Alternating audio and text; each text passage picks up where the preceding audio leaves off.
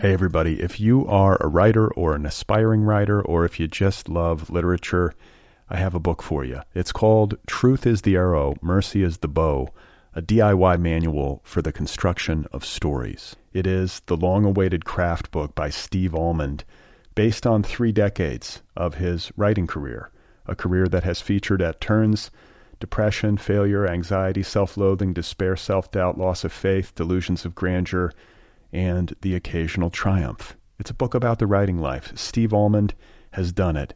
He has embraced it, the full catastrophe, and he has lived to tell about it. The Boston Globe says, quote, "This isn't just a book about writing, it's a book about honesty." And Richard Russo calls it, quote, "one of the best books on writing I've ever read. It's also the funniest by a country mile." Once again, it's called Truth is the Arrow, Mercy is the Bow, a DIY manual for the construction of stories by Steve Almond, available from Zando.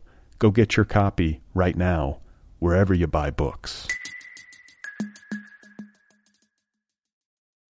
Hey you guys, today's episode is brought to you by Squarespace, the all-in-one platform that makes it fast and easy for you to create your own professional website or online portfolio. Squarespace offers beautiful designs with over 20 highly customizable templates for you to choose from, and you'll have all the style options you need to create a unique website for yourself or your business. It's incredibly easy to use, but if you need some help, Squarespace has an amazing support team available 24 hours a day, 7 days a week. They have over 70 employees on the customer care team based in New York City, and their office has been nicknamed the Care Bear Lair. How do you like that? Packages start at just $8 a month and include a free domain if you sign up for a year. Also, every single website design automatically includes a unique mobile experience that matches the overall style of your website, so your content will look great on every device, every time. Start a trial right now. No credit card required, and start building your website. Just visit squarespace.com, and when you sign up at Squarespace, be sure to use the offer code OTHER8. Once again, the offer code is OTHER8. You get 10% off, and you show your support for this podcast. Do this, you guys. Check it out. It's a great deal. It's an amazing, simple, cost-effective way to build your web presence. Squarespace, it's everything you need to create an exceptional website. So go and create one. Oh my God. You are not alone. You have found other people. You and I have a friend in common. Every stupid thing that a writer could do, I've done. I think it's really beautiful. Jesus, dude, what a struggle, you know? It was incredible. You know, it's like your head exploded seeing what was really there. And now here's your host, Brad Listy. Just one person at just one time. Right. Okay, everybody, here we go again. This is it. This is other people. This is fundamentally bookish in nature. This is the content you have chosen to consume. Thank you for being here. Molly Ringwald is my guest today. And for anyone out there who might be wondering, yes, it is that Molly Ringwald. She's a true hyphenate. She's an actor, of course, in television and film and on stage. We all know that. She also makes music. And she has a new album out, a jazz album called Except Sometimes, that is now available. And she has written a best-selling novel called When It Happens to You. It's a novel in stories, now out in paperback from It Books, which is an imprint of HarperCollins. So she's got a lot going on. And there's lots to talk about, and it was very fun to have her on the program and to get a chance to meet her. You know, I grew up watching those movies. So many of us did. And I'll admit it, it was a little bit surreal to be sitting across from her all these years later and talking to her about her book and about her life and about her work in all these various media. And I should also mention that, and I did not mention this to her, thankfully, which you're about to understand. But as a young boy of, say, 10 or 11 years old, I was repeatedly told that I was reminiscent of Anthony Michael Hall circa 16 Candles. Like mid-'80s. I can't tell you how many times I heard that as a kid. I guess I sort of vaguely resembled him. I'm not sure if I really saw it, but everyone said that. And I guess there was something about my essence or my delivery or my coloring that reminded people of him. But as a young child, when people tell you repeatedly that you remind them of someone famous, you tend to internalize it a little bit. And this was certainly the case for me. And I guess I always felt like, okay, so this is my appeal. This is what people are telling me. This is what they're picking up. And of course, like Anthony Michael Hall played the geek in pretty much every movie he made during that time period. And, that had a certain impact on my headspace and my overall self-concept. And, to be fair, he was like the cool geek. He was the lovable loser. But he was still the geek in the end. He was not Jake Ryan. He was Farmer Ted. And so, in prepping for this interview with Molly, it was kind of labor intensive. I think I did more preparation than I usually do, because I didn't want to screw it up. I felt a little pressure. I wanted to do a good job. And I think I probably overthought it a little bit, as is my tendency.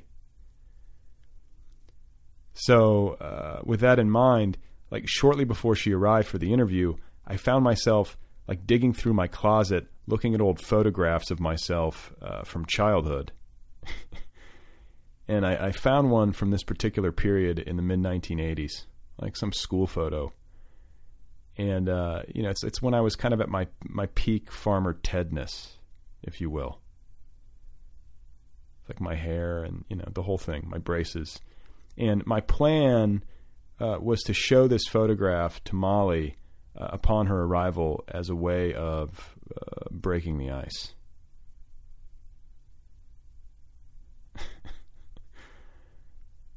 I literally had this scripted in my head. It was an entire presentation, but it was going to be entirely seamless and natural, and this was going to be my opening gambit.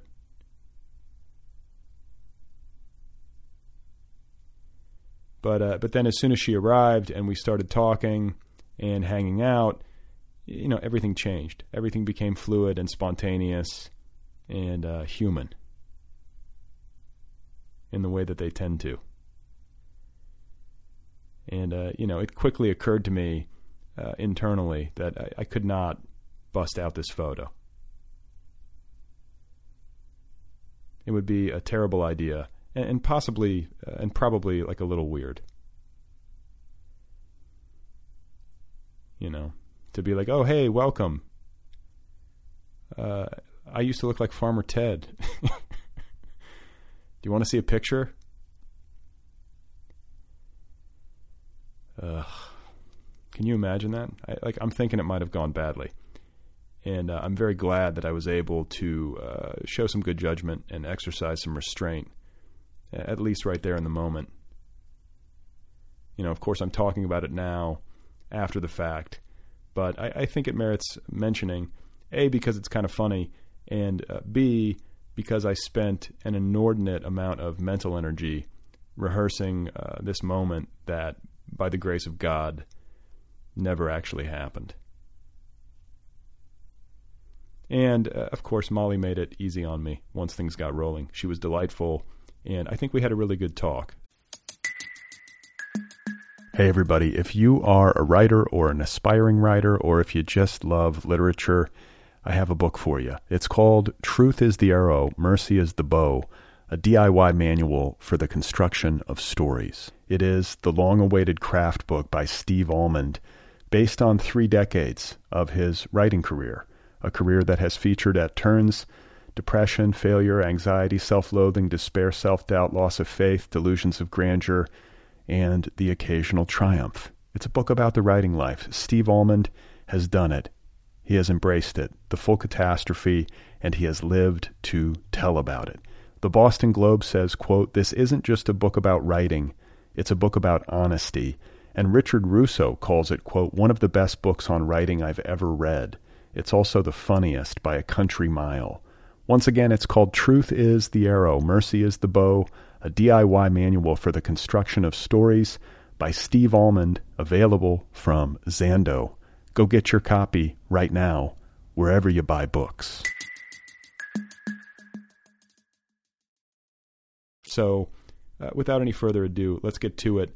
This is my conversation with Molly Ringwald, and her best-selling novel and stories, once again, is called When It Happens to You. Well, I think when I was 16 years old, I never imagined that I would be sitting somewhere and having someone interview me about my novel. So you didn't have an inkling of that? Well, I always wrote, but I never thought that I would necessarily publish. Or I thought at the time that if I ever did, I would do it under a pen name or something like that, if it ever happened. So you had the impulse. I definitely had the impulse, and I was writing all the time. I mean, it was something that I did all the time, but once I became focused on acting, I sort of did that to the exclusion of everything else, including singing. Right. And then you just get to a certain age where you think, why am I doing that? Why am I not doing everything that I can possibly do that's interesting to me? Well, but I think it takes some courage, because I think like when you, especially if you have like a public persona and people have a certain fixed idea of who you are, and then you decide, like, I'm going to do this too. I think sometimes people go, well, wait a minute, we can't accept you. You know what I'm saying? So yeah. I think you have to have a certain confidence and a certain willingness to accept some abuse. I mean, have you felt that at all? Surprisingly, I feel like the literary community has been incredibly encouraging and open to me. But I feel like it's a question of whether or not you can write too. I mean, yeah, there's certain people who approach my writing with their arms folded, and they make up their mind before they even, read a word.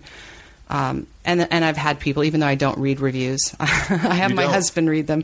No, I don't read reviews of anything that I do, including acting and singing. I stopped reading reviews when I was 19 years old. Wow. But I think that's actually healthy, but very difficult. I think a lot of people say they don't want to do it, but they can't resist. It is surprisingly easy. I think at first it was difficult. I did it when I was doing a Horton Foote play in New York off Broadway, and I remember reading this review that Frank Rich wrote, where he called me fiercely competent, something like that, and I found it so hurtful. And so, I mean, it seemed like such a... Fiercely competent? Yeah, fiercely competent. That sounds sort of nice. Kind of. I mean, it sounds like, to me, it sounds like a backhanded compliment. It's not saying you're extraordinary or anything. I mean, he was in love with my co-star, I had a fantastic co-star, and he was amazing, and it was a better part, Who was the co-star? His name is Don Bloomfield. Okay. And it was kind of a love letter to him and to his performance, and I was fiercely competent. And, having just come off these movies, Pretty in Pink had already come out, and I may or may not have already been on the cover of Time. It was a moment to take me down. Right. And I think around the same time there was another reviewer, John Simon, who called me like a has-been or something like that, like at age 19, and I found it really difficult to go on stage. I found them completely unhelpful. And I thought, why am I reading these reviews? Because the great reviews are never great enough, and the bad reviews make me feel insecure. And so I just thought, okay, I'm just never going to read a review again. And that's it. And at first it was kind of difficult, especially since when you start doing a play and after opening night and you get the reviews and everybody wants to talk about them and put them up on the bulletin board and all of that stuff. And it was really difficult at first, and now it isn't difficult at all. Well, I was going to say, but what about like friends and family coming to you and being like, hey, did you read what that asshole wrote about? Yes. Do you get that? Do you have to tell people, like, please don't? I do, but the hardest thing, actually, it's not hard for people to not share the bad reviews, because people generally don't. I mean, unless you're that kind of person. Generally normal, good, big-hearted people don't want to share bad reviews, but they do want to share good reviews. And that's the hardest thing, to get people to understand that I don't want to read any reviews. Well, see, that's the thing that I think is impressive in terms of self-discipline, because the truth is, everybody likes to read something nice about themselves. It feels good. Yeah. When someone says, the more gushing, the better. But I think like the critical insight, and it sounds like this is what you're saying, is that whether it's really good or it's really bad, neither is true. Yeah. And so you have to kind of like, it takes discipline to realize both. Or it's just a matter of opinion. I mean, I think all art is subjective, and, you know, my writing is going to speak to one person and it's not going to speak to somebody else at all. And, you know, it doesn't, I don't find it helpful to have somebody who, you know, my book wasn't written for them or my style doesn't speak to them, you know, write a review and criticize me for a book that they don't like. They don't like that particular style, you know. So I greatly value the opinion of my friends and, you know, people that I actively seek. I always give my writing to a small group of people and ask them to be very brutal with me. So it's not like I'm not open to criticism. I like to be selective about who I ask. Well, sure, yeah. And one of the things about criticism, whether it's film criticism or any kind of art criticism, one of the things that I don't think gets talked about is context for the reviewer. Like, I always think when I'm reading a really shitty movie review, for example, like, what kind of mood was the person in the day they saw the movie? Because, like, I can go see a movie in the theater and I can be really tired, or I can just be in the wrong mood, and I can see it and be like, eh. And then, like, I'll watch it again on cable, like, a year later and be like, what was I thinking? That was wonderful. Or, you know, or vice versa. And so, you know, it's just a tricky thing. Yeah. And I also find, you know, I don't feel like everyone necessarily can review or should review. You know, I like reading film criticism and, you know, for people that can actually do it. I mean, I really do think that it's, I don't know if I would say it's an art. Well, I guess I would. I mean, it's definitely a skill. Sure. That not everybody has. And I also just feel like there's just so much envy too, you know, because a lot of writers, are reviewers, or a lot of reviewers, let's say, are writers. And so you're getting that. And then on top of it, I have the whole, you know, oh, it's an actress, it's an actor. And I've had reviewers. And by the way, even though I don't read reviews, I have somebody close to me, which, you know, Ponyo, my husband, who does read them. And he'll just give me a sort of a general, oh, thumbs up, thumbs down. Oh, this review, they were more interested in talking about your films than about your writing. You know, so I kind of know sort of generally, you know, what's out there. So I don't feel like I'm completely in the dark. Right. But I just don't sit and read it myself. You know, just enough to be healthy. Yeah. Hopefully. That's the idea. To not drive yourself completely nuts. Yes. So prepping for this interview, I think I did more prep for this than I normally do. You know, I felt like... Why is that? It's Molly Ringwald is going to be sitting here. I confess to some of that, you know, because generationally, those movies were part of my childhood, as they were for so many people who probably tell you this all the time. Yeah. But one of the things that I noticed in prepping for this is the fact that when I sat down, I was like, I don't know very much about her other than her work. And when I think about, like, young starlets of contemporary times, like, you almost know the personal stuff before you know the work. Like, I know it's like, oh my God, I can't believe K-Stu cheated on our pet. You know what I'm saying? Like, all the kind of like tabloidy stuff. And like what I picked up is that you, throughout your career, have managed to not have that happen to you. Maybe it did, and I missed it because I was younger and not maybe as engaged as I am with media now. And I know the world is different, but you've managed to kind of just do the work and live a life and not be in tabloids or not let I've tried. I mean, that was a choice that I made when I was pretty young. I mean, I was never really interested in you know, clubbing and going out, and so you didn't do any of that? Paparazzi. I did a very, very small amount of it because I sort of at a certain point I just felt like it was something that I should do, you know. So I would go out to clubs and stand there, you know, with really loud music and everyone getting drunk and thinking, why am I doing this? It just was never really something that appealed to me. You know, I always wanted to be, at a dinner party or, with friends, sitting around, drinking coffee and smoking. I used to smoke, and talk about things that were interesting to me, talk about books and travel and places that I wanted to go. And that was just always the person that I was. And I don't know exactly why I'm that way. What about like family stuff? Because I've now read in prepping you're from Sacramento, which I did not know.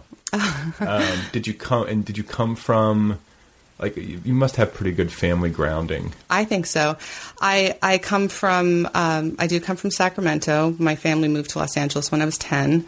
My father's a jazz musician, which is how I have that jazz connection. My mom was a stay-at-home mom, but very artistic. And art was really, even though we kind of lived a sort of typical suburban kind of normal background, it was always a little bit different because my dad was a musician and also he's blind. So my mom did all the driving. Like lifelong blind? Yeah, like blind, legally blind when he was born, and then he lost his vision entirely by the time he was, I think, 10 or 11. He went to the blind school in Berkeley and, reads Braille, and yeah, he's totally blind. So everything was just a little bit different, and my parents raised their kids on a musician's salary, which is not an easy thing to do. Right.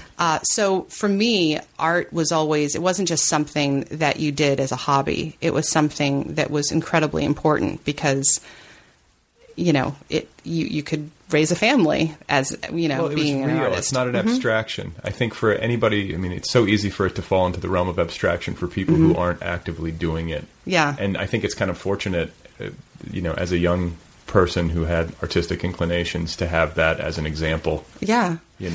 Yeah, I feel really fortunate. My parents have always been very supportive of me in all of my artistic endeavors. I think they thought that I was really going to grow up and pursue music. They thought that was what I was going to do. So you were singing from a young age? Yeah, it was the first thing I did. It was pretty much pre-verbal. Like perfect, like you had pitch and they could tell. Oh yeah. Because I have a brother and a sister who don't have musical ability, and so I was the last child, and my mom was the one that noticed because I would sing to the animals when everyone else was in school. And she also noticed that I would make up, before I could talk, I would make up songs and then I would repeat them.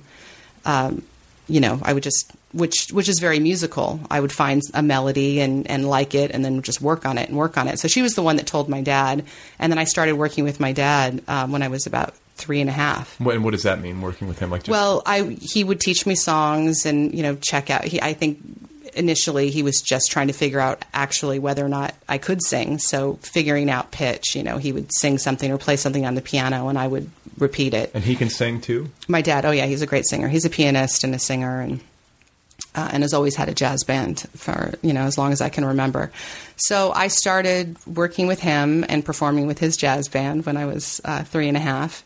And then around the same time, everyone in my family, we did community theater and dance, and we were on a swimming team. We had a lot of extracurricular activities, and then gradually the acting sort of became more important to me. So did you, obviously your parents, when you're at that age, have to be involved, but were you asking, like, I want to go on auditions, or how did you make the transition into professional acting at that young of an age? Well, we all did the community theater, and then somebody suggested that I try out for the West Coast production of Annie. I was, I think, 10 years old, or 9 or something, when the Broadway production, and, of course, like every other kid, I loved it. I knew all the songs. I sang all the songs. And so we drove to Los Angeles and I tried out for it and ended up getting in a part. You got Annie? Or no, you got no, I got a part. Okay. I was an orphan. I was in the ensemble, which I think is really good. So at the same time, we were thinking, or I guess my parents were thinking that, for my dad's career as a musician, there would be more opportunity in Los Angeles. And then there was this opportunity for me. And my parents really didn't know anything about show business.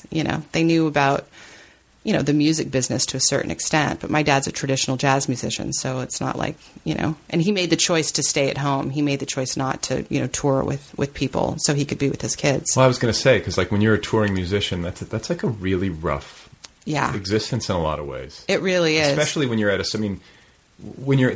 like the widest tier, really, because unless you're like a super rock band and you're on like your jet or whatever, you're on a bus. Yeah. And or in a van. Yeah, or in a van or in a plane, and you're checking in. I know that because I've been touring the album that I did that just came out, that Concord Jazz released.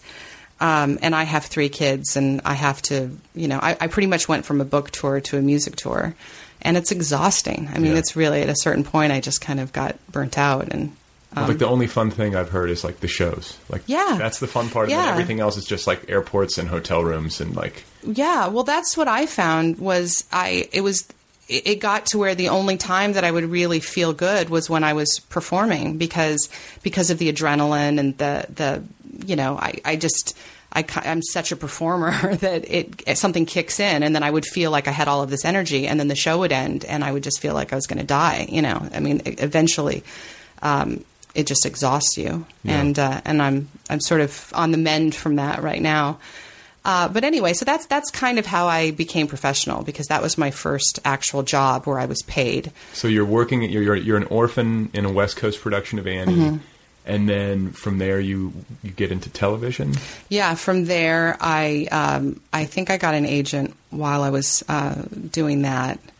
And then really, I got my first television show, I think. I think I had one day off from Annie before I went into a television show, which was Facts of Life. I was in the first year of Facts of Life. Hey.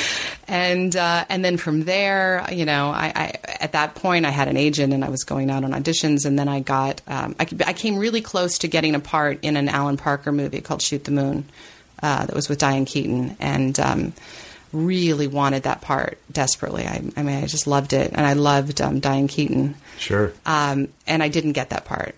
I was 13 years old, and they had to make up their mind, like by 12:30 or something. And somebody called my mom. I was in school, I remember, and I was waiting. I was going to find out when I got home from school, and I came home from school and found out that I didn't get the part. So how do you react at that age? Your mom just says, "Honey, you didn't get it," and then you just cry in your room. Yeah, I've always taken it really hard when I don't get parts, but it's just part of it. My kids want to act. Not the 4-year-olds because they don't know about it, but my 9-year-old desperately wants to do it, and I don't want her to until... I watched your Today Show interview, and you were saying, I'm not going to let her until she's out of college. Yeah. Yeah, because I feel like, I'm sort of an anomaly, the fact that I'm just still here. The fact that I have an interesting life, that I'm healthy, that I have a family, that... There's just not, statistically, there's not that many people like me. Right. And so why would you want your children to do something where statistically they will end up, either a drug addict or just, not have any means to support themselves, know? And plus it's like you do sacrifice something for entering into a professional realm as a child, mm-hmm. right? You do lose some element of your childhood in that process. I think so. It's hard because it's the only life that I know. It's people ask me a lot. What's it like growing up with a blind father? How is that different? And I think, well, how do I know? That's all I had. Right. And it was great. And he's an incredible man, and we have a great relationship. I can't imagine having a different father, and in the same way, I can't imagine having a different life than the one that I had, or a different childhood. It was certainly unconventional, and I think that I had to deal with things that I don't think kids should have to deal with. And like what? Were there specific things that you look back on and go, "Oh my God, I can't believe"? Well, all of the rejection. Mm. I think that kids need to grow up and they need to get rejected, but I think that there's a healthy amount of rejection, and then there's an unhealthy amount of rejection. And I was lucky in that I became successful pretty young. But anytime you become really successful at something, you have to sort of ride that wave and then know that you're going to go through that period where everyone can't stand you, and they want to be mean. Were you aware of that? I mean, did anyone prep you, or did you have an innate sense like, okay, this is finite, and eventually the other shoe's going to drop, or did someone pull you aside at some point when things were at their peak, maybe in like the mid '80s, and did they say, "Get ready"? I think in some ways, yeah. I mean, I always knew that was going to happen somehow. I don't know how. I mean, it could have just been by noticing what happened with other people, you know. Sure. I knew that was probably going to happen. And in some ways, maybe I stressed out about it more than I needed to have stressed. You know, I feel like I was really worried about that. And I'm a really sensitive person, and I didn't know how I was going to be able to handle that. Well, but I mean, it sounds like you had like a really good awareness of it, and I don't know if everyone in that situation always does, or if they're willing to confront those feelings and thoughts. Do you know what I'm saying? Like, I think sometimes people kind of push it away or ignore it, or they drink their way through it, or do whatever they do to kind of numb themselves to it. And it sounds like you kind of took the opposite tack, where you were like, focus up. I mean, you know, I feel like it definitely was difficult. It was also something that I felt like I hadn't really pursued. I didn't pursue fame. I wasn't really interested in being famous. It wasn't the main thing that I loved acting. I loved performing, and that was really all I wanted to do. So what was the big break? I mean, when you look back, I mean, Annie obviously got you started on a professional footing, but do you look at your first movie? Do you look at Facts of Life? Or do you look at John Hughes movies and say that was it? Like, when was the moment when you felt like when you really felt like you'd made it, or you felt like things were really on a upward trajectory? Well, I feel like, you know, my first movie, which was a Paul Mazursky movie with John Cassavetes and Gena Rowlands, I felt like that was a really big deal. Yeah. That was the movie after I got rejected for Shoot the Moon. They took all of the rejects, the people that got close on that movie, and auditioned them for this other movie, which was Tempest. And I did get that one. And I knew that it was really kind of life-changing for me, and it was really the moment where I decided that I really wanted to do it. How much time did you get to spend, like, off camera with Cassavetes? A lot. I mean, we were in the movie takes place on a Greek island, and we were in this very remote part of the Peloponnesus for about 2 months together, and then we did a month in Italy at Cinecittà. I mean, it was an extraordinary. He was an amazing talker. Like, I've seen interviews with him, and like he can just, I mean, oh yeah, go. He was an incredible man, and the whole experience. I mean, the cast of that, the John Cassavetes and Gena Rowlands and Susan Sarandon, Raul Julia, Victoria Gossman. I mean, it was such an incredible learning experience for me. Did you feel them mentoring you? Like, did they take you under their wing, and did they kind of approach it that way? Or was it more just like you were kind of a sponge? I think that I was definitely a sponge. The only person that I think really actively mentored me was Susan Sarandon. She was like a big sister. She was 36 years old at the time, and I was 13. And she was really kind of, she was like a big sister, a mentor. It was a moment where I felt like I really couldn't talk to my mom. So she was sort of like that big sister, mother figure. So, you know, that was really the time where I decided that I was going to act, you know, more than anything.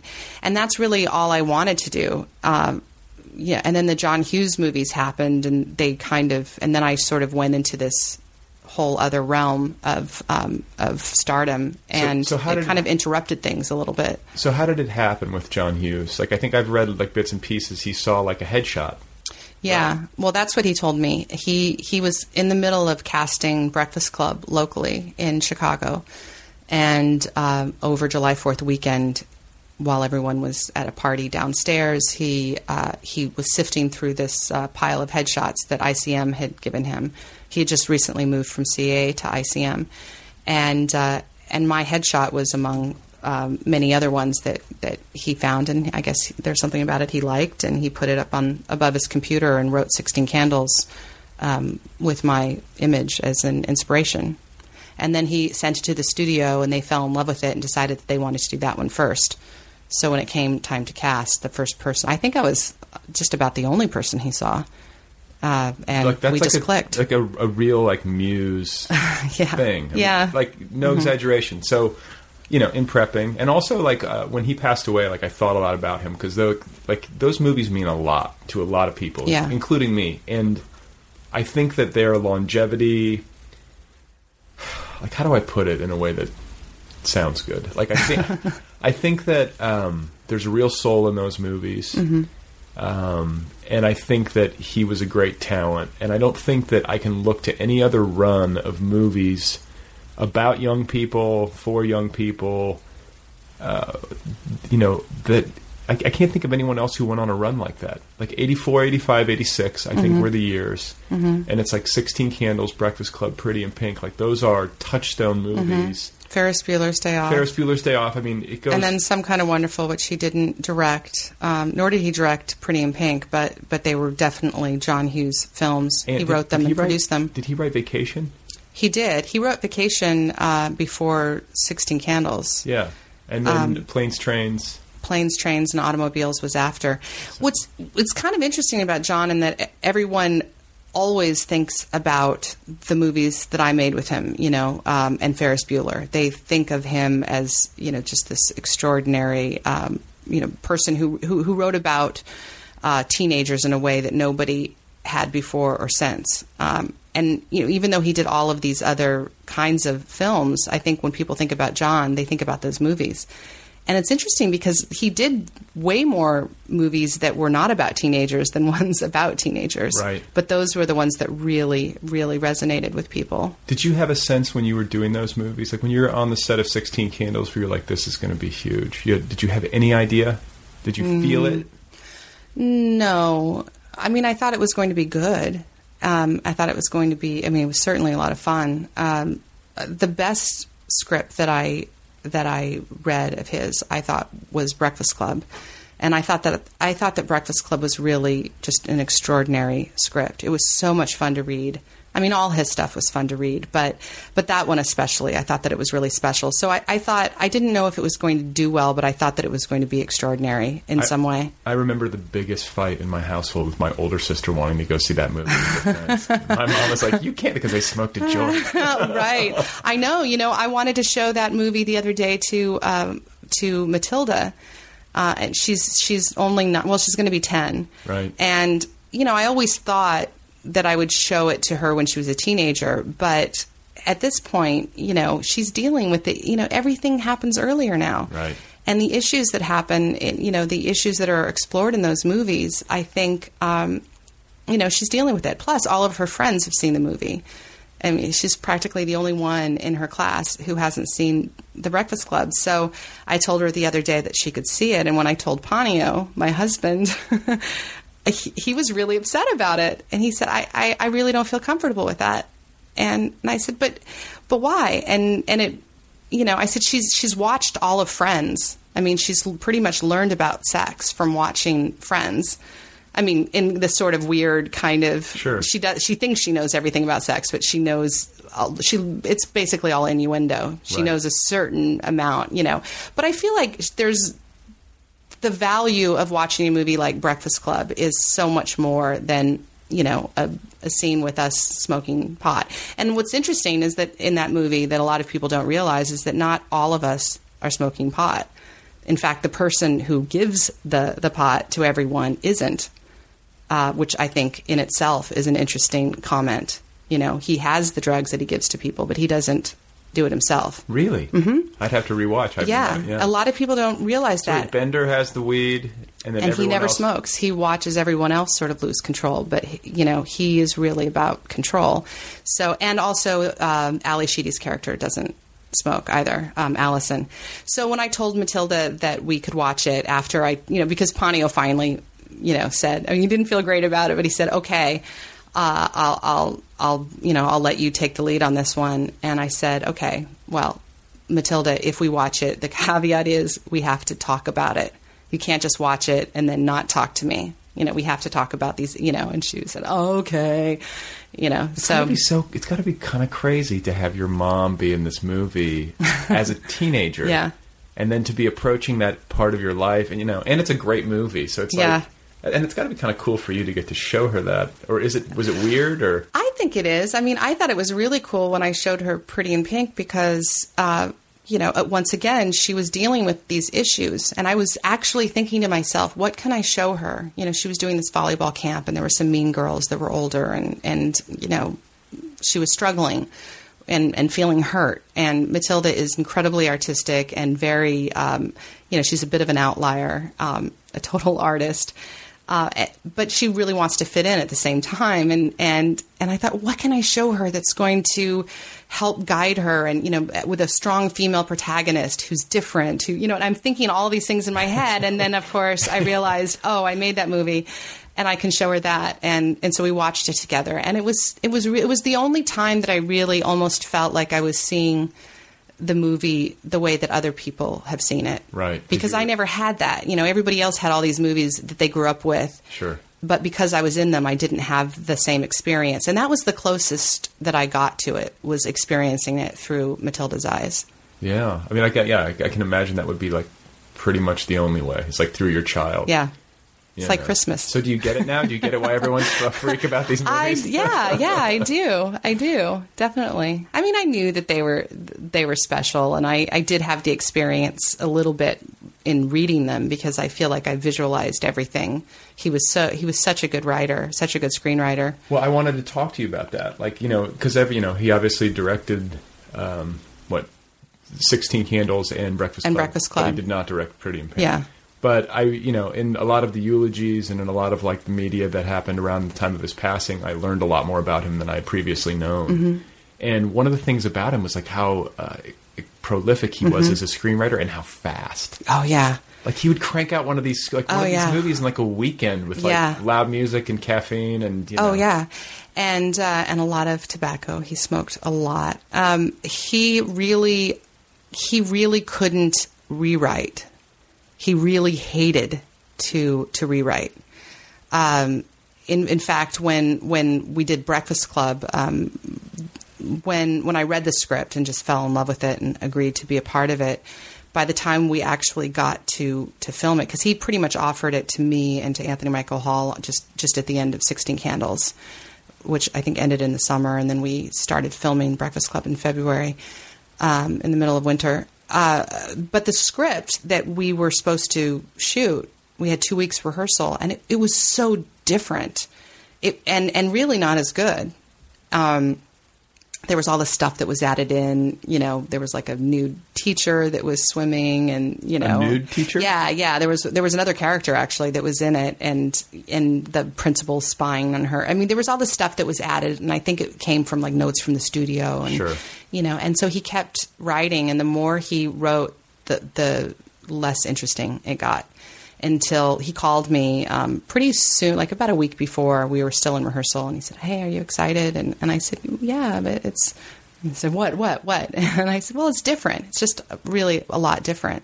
Well, what do you mean? I said, "Well, there's this. The nude teacher wasn't in. There was this.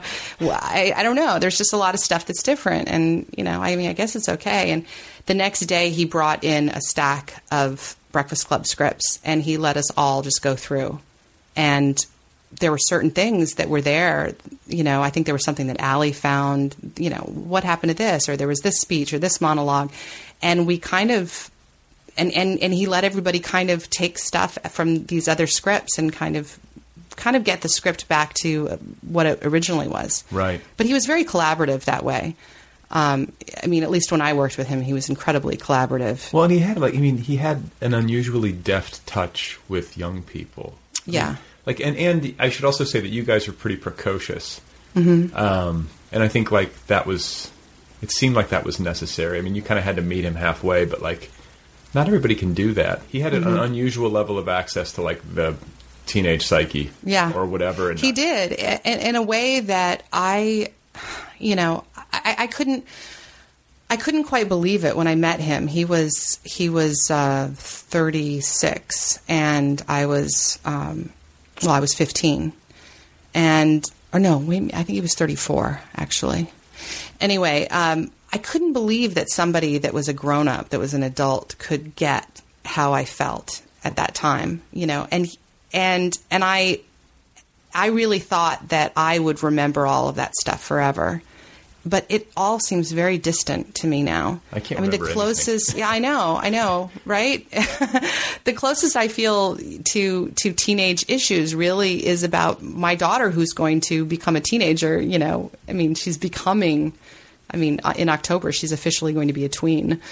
I know. And so I feel like all of my experience about teenager is really focused through her. Because I don't remember any. It's all kind of blurry. But John, for some reason, was more in touch with that than anything else. He really was still, in many ways, a teenager. Well, that's the thing. I think some people go through that experience, and I guess it's pretty rare, but they internalize it.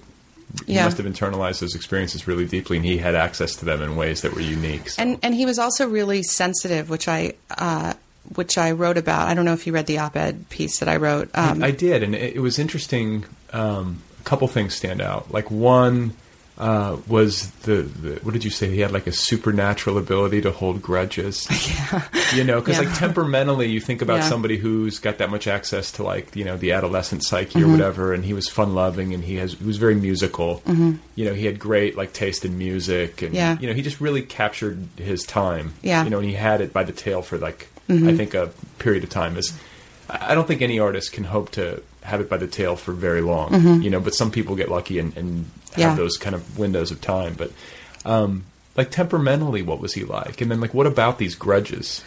Well, he was just really incredibly sensitive, and I think the fact that he did hold on to grudges was perhaps one of the reasons why he remembered so much that happened in those teen years, because I don't think he ever really got over it. I think that John, in some way, this is totally me being a pop psychologist, because I'm not a psychologist, but in my opinion, I feel like John kind of suffered from some sort of post-traumatic stress syndrome, in that he really felt what was happening all the time. And every time he would think about anything that happened to him, he would feel it again. Do you know what I mean? Sure, in the way that people do kind of suffer, when post-traumatic stress, is usually referred to for people that have gone through, something much more horrible than adolescence. But, did he have a particularly difficult adolescence? No, I don't think he did. I think that he was not necessarily, he was kind of the geek, and he married the popular girl. So he kind of won in that way. But what I mean is that, if you talk about post-traumatic stress, it's that people are suffering because they feel it's like their brain isn't able to separate out the fact that this is in the past. So the past becomes the present all the time. And I think that in some ways that's sort of how John lived. All of that stuff was like real all the time. And that's what kind of enabled him to write about stuff with so much authenticity, is because he just felt it all the time. And eventually, there was a lot of, I knew when I worked with him how many grudges he held on to, and I never really imagined that I would be somebody that like people in the industry, or would he talk about people in the past, or was it just like everybody? I think I feel like he felt hurt by everyone.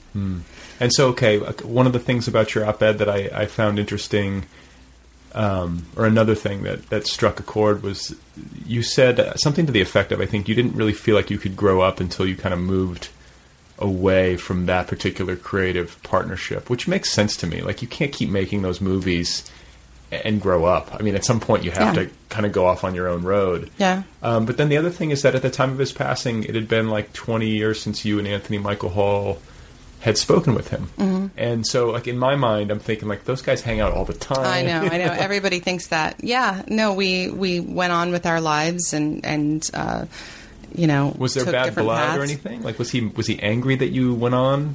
Like, no, we made peace. When I moved to Paris, I was really on this huge Francois Truffaut kick and watching, all these movies with Jean-Pierre Léaud, and I really sort of connected in a way that I felt like I was like Jean-Pierre Léaud. Like, me and Anthony Michael Hall, we were both sort of avatars for John's experience. And so I wrote a letter to him, and he sent me this really enormous bouquet of flowers to my apartment. And so I really felt like we made a certain kind of peace, but I did hope that we would sort of work together again and actually be able to talk. That would have been great. That would have been amazing. So it didn't happen, and it was really, really sad. But should we talk about my writing at some point? Yeah. We will. I'm getting there. But I feel like people want to know this stuff. Sure. So I want to get to Paris, and I want to get to the transition to writing, because you had this really hot period in the 80s, obviously, where you did all these big movies that have become kind of iconic things. And then you go to Paris and you act in movies over there. You're doing plays. At what point do you start to say to yourself, I'm going to write? Well, like I said, I was really writing all the time. I was mostly short fiction, some screenplays. John actually was very encouraging to me at that time. He always said, you need to be writing. You need to be thinking about that. Like, he wanted me. But I think when he thought about me writing, I think he really thought that I was going to be a screenwriter, which I would still like to do, but I don't think he ever thought in terms of fiction. But it was really something that I was drawn to. So I just kept writing. It was just something that I did, but I never thought anything was good enough to publish. And I didn't know if I would ever get to that place. Shows admirable restraint. I think people sometimes think, like, this is some great stuff. Like, one of the hardest things is to know when to move forward and to know when to just keep it in the drawer. Yeah. Well, I did that for years. And, and I also feel like I didn't work at it because I had I had a career that was already, I had already chosen my career. So, and whenever I think you make money at something, it's very hard to give something else the same importance, particularly after you start to have kids, and, that sort of defines you in a way. And it's very, very hard to call yourself anything when you're not actually making money, which is really one of the tricky things about being a writer. Tell me about it. Yeah. And I wish it wasn't that way, but it is. And I went through that too, where I really felt like it was something that I couldn't really call myself a writer, even though I was writing, because I hadn't, published anything and I hadn't made any money at it. But it was also something that I really didn't imagine. If I ever thought about publishing something, well, like I said, I did think about doing something one day, maybe under a pen name. And then when I got more serious about it, I thought I was only going to write nonfiction, which is what my first book was. And then through the process of writing that book, I realized what I was, the moments that I really felt like it took flight were the moments when I was telling a story. Even if it was a story that happened, there was something about recreating the scene and talking about character and feelings and all of that stuff. It was really the part that was most interesting to me. And then I realized, okay, I don't really want to write nonfiction. I want to write fiction. And that idea was just terrifying to me. Did the acting work that you had done, do you think that it prepared you or feeds the writing work in a really useful way? I mean, it has to have some sort of symbiosis, right? Yeah, I think everything that I do, the three main things that I do are act and write and sing, and they all feed each other. I feel like my acting definitely helps with character, and the acting also helps with singing, because I break down a song and I think about who is this that's singing? Why are they singing this? Who are they singing it to? And so that's character work. And then the music background, I think, really helps the writing. I write in a very musical way. Right. And then also the character. I mean, they all just help each other, so it's hard for me to imagine not doing all of those things. Well, it's funny to hear you say that about music, because when I think about vocalists that I really like, they don't always, in rock music or whatever, like they don't always have the best voices, but they can sell the song. Yeah. Which is like a performance thing. Yeah. It's like, and it's a point of view and understanding it. And yeah. I don't know. There's something very, I think there's a really direct line between acting and selling a song. I absolutely agree. And those are the singers that I'm, most interested in and find myself listening to are the ones that don't have perfect voices, but can really convey an emotion, right, and really make you hear the lyrics. So, yeah. But I do feel like I just lost my train of thought. Well, I want to actually talk. Oh, I know what I was going to... Sorry. Go for it. I know what I was going to tell you. In terms of the differences between... Because people do ask me, the difference between acting and singing and writing. And I do feel like acting and singing are very similar in that it involves performance and the immediacy of it. You're either in front of an audience, or even when you're on a film set, you have the crew. I mean, there's always somebody who's reacting to you in the moment, and you don't have that with writing. And that was something that was incredibly hard for me, incredibly difficult. Is it harder? Like, do you think that sitting down to write a novel is harder than acting well in a movie or making an album? Like, is writing fiction? Well, for me, it is. For other people, maybe not. I mean, there's other people who can't get in front of an audience and sing, and I can, but there's other people who have been writing, actively writing longer than I have, or better than me, and I'm sure that, it's easier for them. But for the most part, I feel like every writer that I know, certainly the good ones, don't necessarily love the act of writing. Well, I mean, I've talked to almost 200 people now, and it's like, almost everybody struggles. Oh, everyone. Yeah. I think the only writer that I know that I talked to who loved or at least she says, I mean, there's no reason not to believe her, was Maria Semple. Did you ever interview her for this? Yeah, I did. Did she tell you how much she loves sitting down? Yeah, she had fun. I mean, she was like, and she went, did these great research trips. I think she went down to like the Antarctica and we talked about that. The research, that's totally different than the actual act of writing. I mean, I could research all day long. Right. I mean, I love that side of it.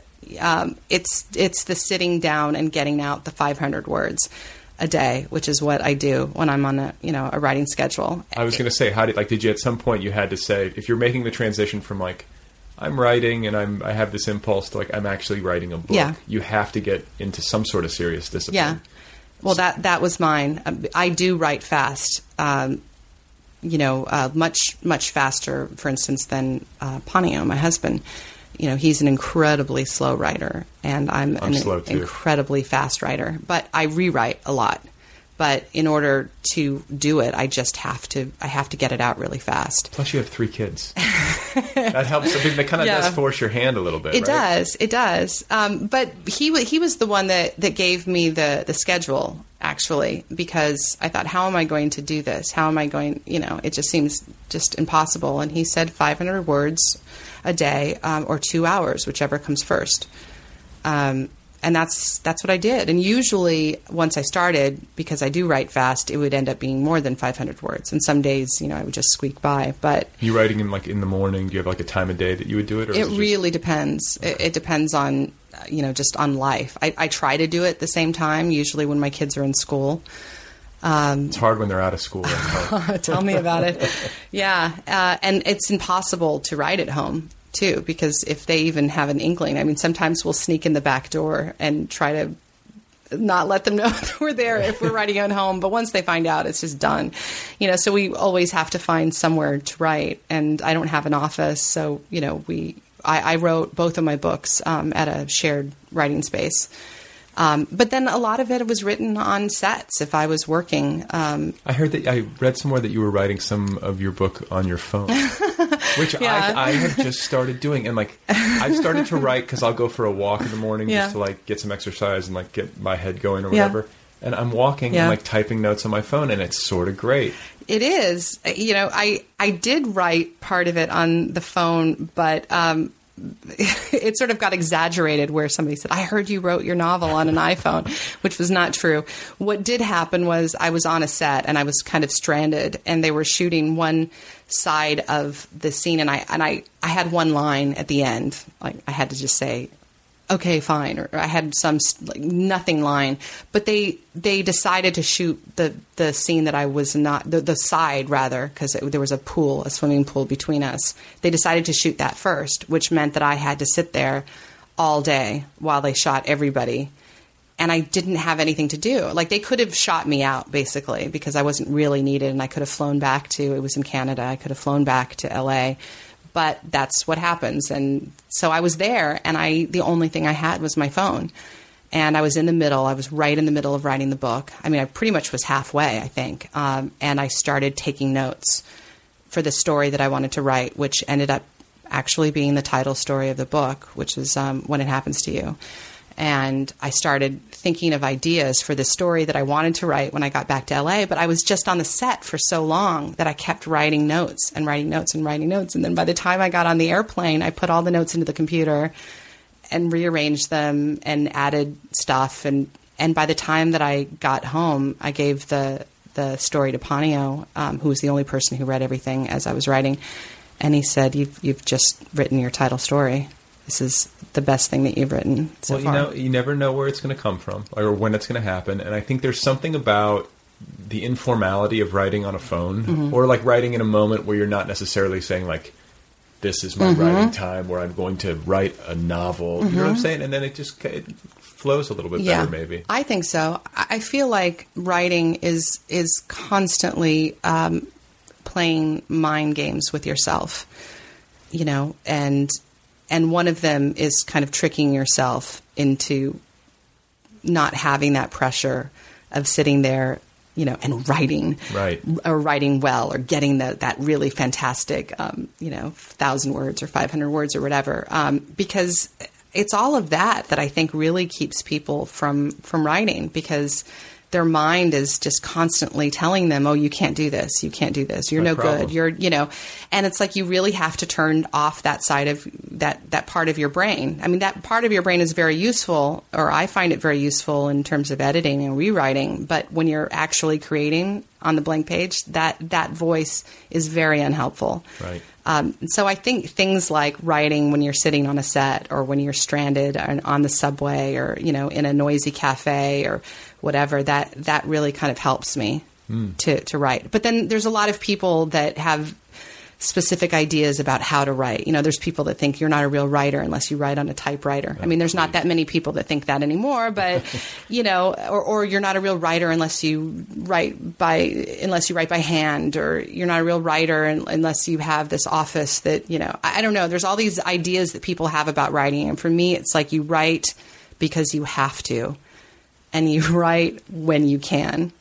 And for me, it's very sporadic. It's just when I can get it in. And then what about taking the book once you had a manuscript to publication? Like, what was that part of it? Like, did you just have to go out and start knocking on doors for literary agents, or did the work that you had done previously, you know, did you have connections? Or? No, I actually, I sold my first book to HarperCollins, and when I did that contract, they wanted it to be a 2-book contract. But the contract was worded in such a way that I could have written anything, basically. I think what they expected was the first book was going to be a monster hit, and then I would write, you know, a follow-up and the same kind of book. But I realized that that's not what I wanted to do, that I wanted to write fiction. Which is a ballsy choice, I think. Thank you. I think so, but it was the only choice. I couldn't write anything other than the book that I wanted to write. I couldn't have written a follow-up to the other book because it was just not what was interesting to me. And I did go back to them and say, look, I know this is probably not what you're expecting, and I'm happy to take this elsewhere if you're not, if you don't want to do it. And I really meant it. In fact, I really kind of lobbied for them to change the imprint in the house because I felt like It Books, which was perfect for getting the pretty back, because it's, a very pop, pop culture house and, right. Really heavy on illustrations and images and everything. I thought this is not it doesn't belong here. But they really wanted it. And Cal Morgan at that time had taken over for Carrie Kenya, who had started it. And, he's Jess Walters' editor, sure, yeah. And, he's at Harper Books and very literary. And he really, really wanted it. And I have to say they were incredibly supportive of me. I never got a whiff of disappointment from them about it. So did you find the publishing world? I mean, I know you said earlier that the literary world has been very warm and receptive, mm-hmm. but did you notice differences between say movie and television world, the kinds of people? Was there a distinction? Could you be like, oh my God, these are different waters that I'm swimming in? Because they're a lot smarter, a lot more well-read.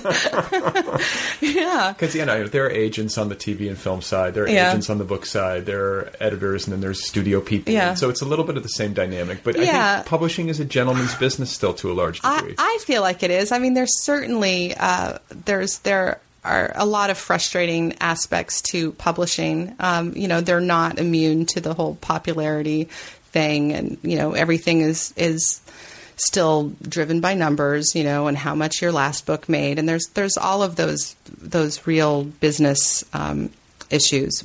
But I think just the world and being around the people that I've met, that I've come into contact with, I really feel like, what can I say? It feels like my tribe. Yeah. I feel like I can sit and talk about books and writing that I love and engage in a way that I never felt like I could do in Hollywood. And I'm still acting. I'm still doing that. But it's true that a lot of people don't read here, or if they read, it's because, this hot book hasn't come out yet, and can I option it, and can I turn this into a movie? I don't really feel like there are a lot of people that, I'm going to offend people, obviously, but probably the people that are listening to this podcast are literary people who know what I'm talking about. And there is a literary scene in Los Angeles here, but I feel like, it's just not as prevalent. It's not as big as the Hollywood scene. But I really love to talk about, I would rather talk about writing and writers that I like and books that I like than talk about, box office and who's going to get this movie and who's going to get that movie and, who's going to get an Oscar for it's just not it's never been as interesting to me. And so what about the next thing? Are you actively working on something? Do you have time? Because you put an album out. Well, I'm touring the album, and I'm still doing the odd bit for my book, which just came out in paperback. And I really this would be the odd bit, or at least part of the odd bit. Yeah. This is so anyway. What I'm working on is I'm working on a new novel, but I haven't really been able to get into a writing schedule because of touring and mothering, and so that's what I'm hoping to do this year, is to be able to carve out some time to actually dig in, because I know what the book is, and I know who the characters are, and I know where it takes place, but I literally just have not had the time to do it. And then I also read in an interview where you were talking, or at least there was some preliminary talk about adapting your own work for the screen. Is that possibly happening? I was thinking about it, and I was really interested, and I started it, but then I really I feel like when you start a work, you have to be so interested by what you're writing about, by the themes and by the characters. For me to continue would be like, I would still be in that book for another however long it takes to write the screenplay and get the money and cast it and direct it, and I didn't. There's other themes that I'm interested in exploring. You have to have it takes a lot of energy, and you've already gone through the whole cycle of writing it. Which is hard enough, So I was talking to my friend Sheila Heti. Have you ever talked to her? Yeah. Love Sheila Heti. And she's amazing. She's so clear-headed and sort of we're kind of newish friends, but of anybody that I met, I feel like she really sees the big picture, and she's so calm. And so we were talking about that, and she said, I think that you should write your new book.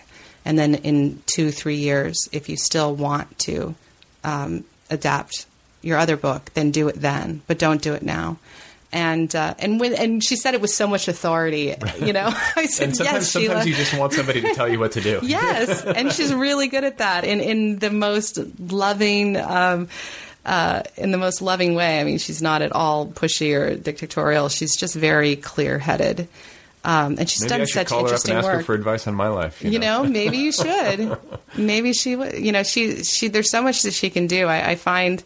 I was just in Toronto, actually with the album, touring the album, and I hooked up with Sheila and her friend Margot, who's in the book, and Margot's husband Misha, who did the book with Sheila, which I don't know if you've read or not, called Chairs Over the... Oh, no. I thought you were talking about How Should a Person Be. No, this is a book that she wrote with her friend.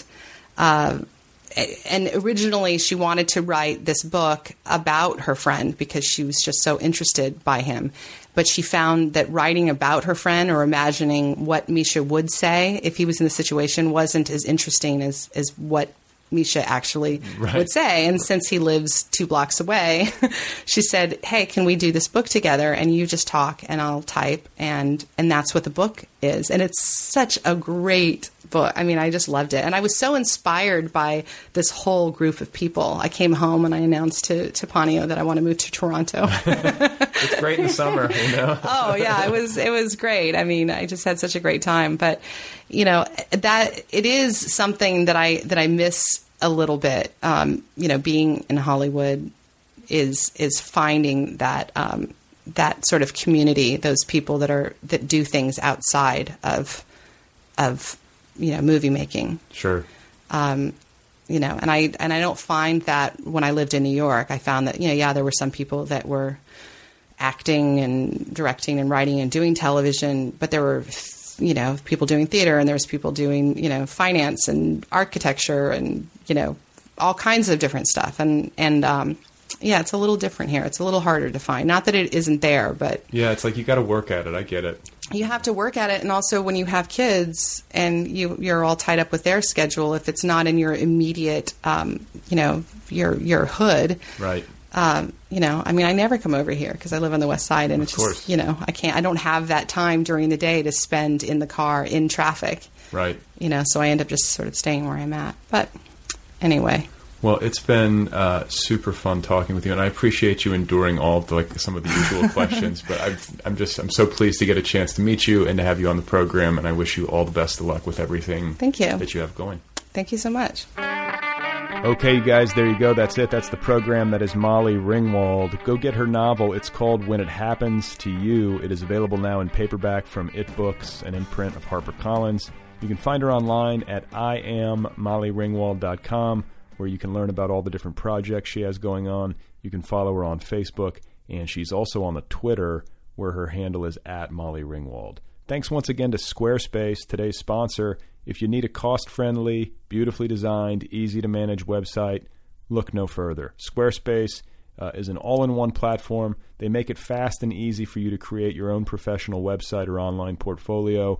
If you want to get a free trial and 10% off, just go to squarespace.com. Please do this. And when you do it, use the offer code OTHER8. Once again, the offer code is OTHER8. Okay? Thanks to Kill Rock Stars. As always, for all the good music, be sure to check out killrockstars.com. And hey, don't forget to get the app, the free official Other People app. It's the official app of this podcast, and it is available now for your iPhone, iPad, iPod Touch, or Android device. It's the best and most elegant way to listen to this program. New episodes automatically upload to the app. You can download episodes to listen to offline. You can favorite your favorite episodes. And you can also access premium content and the full archives all via the app. So please go get that if you haven't done so already. The app itself is free. Otherwise, the Farmer Ted picture, I'm thinking I might put it up on the show's website so you guys can see it and mock it. I kind of get the resemblance. It's there. It's not 100% perfect, not by any stretch, but I think it had more to do with my delivery as a young person. I think I had kind of a similar, like, rapid-fire delivery, which might make sense considering what you've heard from me on this program. Please remember that Joseph Heller flew 60 combat missions in World War II and that Frank Lloyd Wright died in Phoenix, Arizona. That's all for now. Thanks for listening. As always, I really appreciate it. Thanks to Molly Ringwald. Go get her book. And I will be back again in just a few days with another conversation with another writerly human being. Could you describe the ruckus, sir?